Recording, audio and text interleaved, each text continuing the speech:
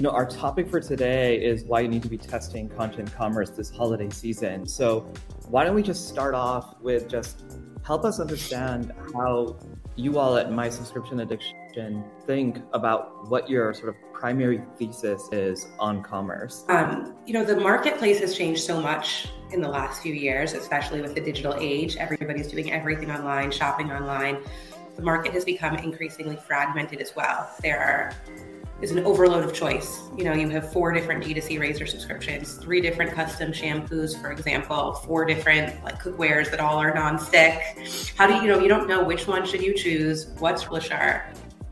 At MSA, you guys have done a great job at gaining consumer trust. What is it about the way that you create content that allows for somebody to trust you as that third-party source? So MSA has been around for over 10 years. In the last year, we really have doubled down on this piece, which I'm about to explain, which I think is what makes us the most trusted in the market. It's that authenticity. We have a network of over 200 creators. And so we would never have a creator write about a brand if they weren't genuinely an advocate of it. On top of that, we do also have a team of editors that reviews all of the content to make sure that it just reads well and that it's grammatically correct and all of that. So it's engaging. And so, it's the authentic opinion of every creator, and it's real. It's written by real people. People who is both wide enough such that there is, products that they love that can speak to that audience, and also sort of interested in reviewing the products that they actually already love on a day-to-day basis. And then secondly, if not through MSA, how do you see brands are trying to solve this problem today? I think, one of the things that at least we see is that brands are really trying to find content creators to work with because they know that this authenticity of working with a creator is actually really strong. So help unpack a little bit. How do you guys build out that network, and what are the pain points that you see brands otherwise have that you guys help bridge? We find creators a few ways. We started honestly by tapping into our network. Because MSA has been around for 10 years, we already had a network of writers. So we started there. We also started with people. We had a dedicated audience, reaching out to our audience and just asking them, hey, does anybody here love HelloFresh and wants to write a review on HelloFresh, for example? Also using Google. There are people that would write about Little Spoon, the kids' food, for example, and they're ranking maybe on page 2 or page 3 of Google. So they're not getting they like Little Spoon and they're writing about it and they want to make money from it. But they're not if they're ranking on page 2 or page 3. So we would kind of go on not looking at the people that are ranking on page 1. We'd look at the people that are ranking for some of these brands that we were interested to start with. Because when we started, we had only 20 brands. So we kind of could be a little bit more selective and literally just Google Little Spoon reviews, look for the people on page 2, page 3, page 4, using Instagram, using TikTok, looking at different hashtags. And then once we started building this network where we have people start telling their friends, and then we just get reaching out to us. So it kind of all built on itself, where we now have over 200 creators. That's incredible. So it sounds like actually, so if I were to take a step back, it sounds like you not only help the creator actually who has already written about something that they love, help them get their message out to more people, but then you're also making sure that you're finding people who have already, they've already clearly indicated that they're actually in love with this brand because either they've already written this article or they're sort of opting in to write this content. Yeah. The second question on the brand front, it's not easy for brands. And so we know that brands of all sizes should be doing this. They want to be doing this, but they struggle with finding the person, with not only finding the person, but then figuring out what should that person be posting? How much are they posting? What are all the terms of the agreement? What if the brand doesn't like, what if the person makes the video, send it to the brand doesn't like it, then what? What if it doesn't perform? Then what? So all of these pieces, our goal really is to simplify and streamline all of that for a brand. What are some methods that you have seen work generally reasonably well for folks when working with creators outside of working with MSA? I would say that the methods that we've seen that are successful are allowing the creator to really share their message authentically and trying to not tailor it to sound like it's coming from the brand. Because at the end of the day, you do want it to sound like it's coming from the creator. being a bit open-minded with the creator that you choose, especially if you're putting paid dollars behind it. You don't need the creator that has 1 million followers or even 50,000 followers on Instagram or TikTok. You need the creator that's really authentic. So really taking a step back and not looking at follower count, but looking at, is their content authentic? Do you like their content? And is this someone that you would be excited about representing your brand, regardless of if anything else is really going to be the key to success? A lot of brands who I talk to, their assumption when they think about creators is like, I need to find somebody who has large following, with large influence, get them to post. Just double click and expand on what do you mean by putting paid media behind it? How does that process actually work? And how do you get leverage out of it? We have our creators write articles, take photos, take videos, and then we allow the brands to advertise on Facebook or Instagram, where we're getting into TikTok, as if they are that creator. But the magic behind that is, for the brand, they can acquire customers at a lower cost. Because if I, as a consumer, or my friends are all like the perfect consumers for this, they see these ads and they're like, oh, that's so interesting. Like, is Caraway really worth the hype? I don't know. I'm going to click and find out. And then it leads that they're like, oh, okay, now I see, I understand the value props. I want to try this. I click through to the Caraway site from the article, and then I end up making a purchase. That user journey, that flow, leads to a lower cost to acquire for a brand. And that is because of, with traditional influencer posting, there's only so much reach you can get. Yes, that influencer might have 1 million followers, but that's, it's one post. It's probably much more expensive, as opposed to these paid ads can run for, literally a year at a time or more. And you can continue to just like reap the benefits. And it's pretty easy at that point. Once you find so many things, just let them run. And actually, interestingly, a lot of our brands, at least, are seeing highly volatile CPMs and CACs when they're not running these flows, but it's more stable when they run it through this flow, which is actually even more interesting. It's like, what is something about that human-to-human interaction is more consistent behavior that you can tap into than a standard ad, basically. Yeah.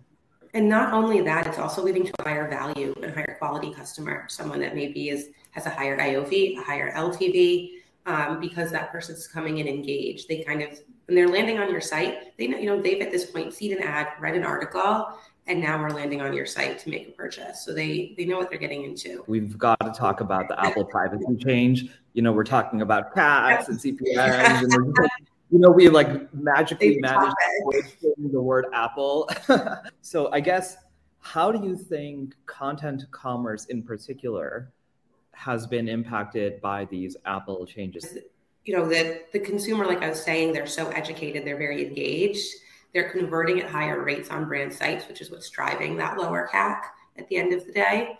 The biggest challenge is and still remains for every brand, whether it's their branded ads or whitelisted ads, is the attribution piece. And so I think that as we continue to move forward, and I think that having like the shopping element tied into even like the article flow allows you to measure so easily the performance, which I think is really important. But I have seen the content commerce landscape grow a lot more in the last 1 to 2 years than I saw in the few years before that. When you say content commerce, like, when you think about content, like, what are the forms of content that you think are like most interesting, that build and most importantly build the most trust with the consumer, right? Because that's what actually causes transaction. Yeah, there's video and there's photo content. So you could have videos of all different lengths. You could have TikTok videos. You could have just like a normal influencer type video. It's maybe your like 1-2 minute testimonial. Also your like 20-minute long explainer videos. That's probably more of a YouTube play. Then you could also photos as well. Photos is going to be content, slideshows, any type of photo. And then you have the written content. And that will be long form articles, short form articles. There's a million different types of articles as well. And there's also going to be content that has different, you could then have the content that has videos in it, content that has shopping embedded in it. I think that covers a lot of the types of content that I deal with and that I think about on a daily basis. Awesome. Okay. So now that we've sort of like painted the landscape, what is the ideal consumer flow and how do you implement the ideal consumer flow? Yeah. I think it really will vary by the vertical of the brand. If I look at the ideal flow for buying like the Lululemon Studio, which used to be called Mirror for people that aren't familiar, that's probably going to be very, very different than the ideal flow for buying a razor from Athena Club. Two totally different purchases. So I think that that's one thing that a brand has to remember when they're setting up a campaign like this, is that they might have different goals. The flow might look different. The type of content, the ads, all of that might look a little bit different. But taking probably like the standard D2C brand that people think about, whether it's like the Athena Club or Sneaker, I'd say the ideal flow would be first like brand awareness. So generally like knowing about a brand, whether that's hearing it from a friend, seeing an ad from the brand,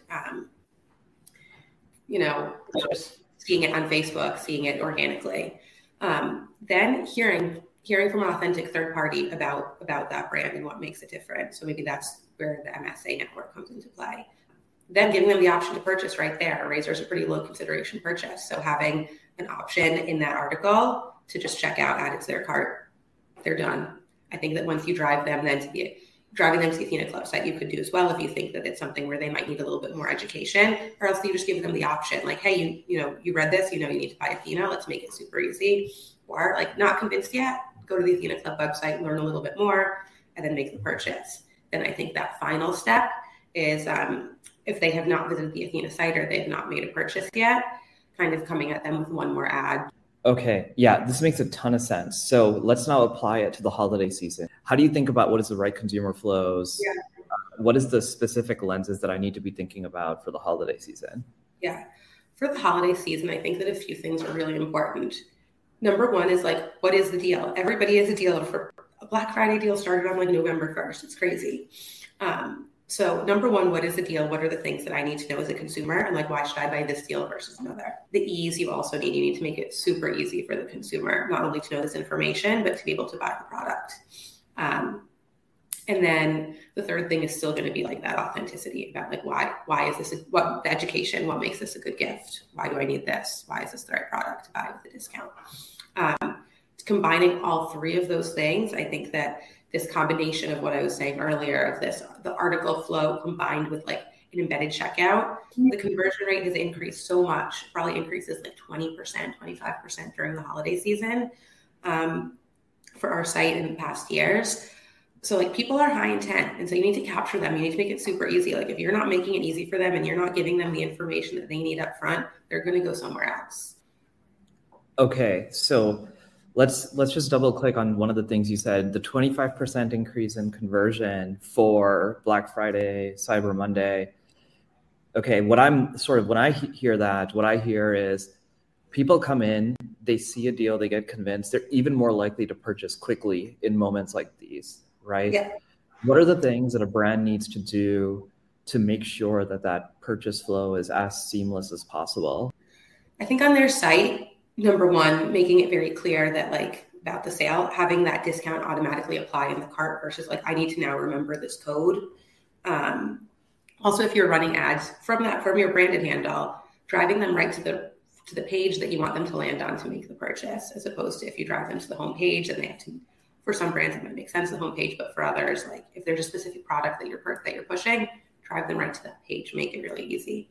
Through third-party content, same things are going to apply. Keep the articles that we're doing for holiday are so short. They're probably like 200 words, 250 max. So keep it really short and concise and to the point, but still provide the personal anecdote and the personal experience around it.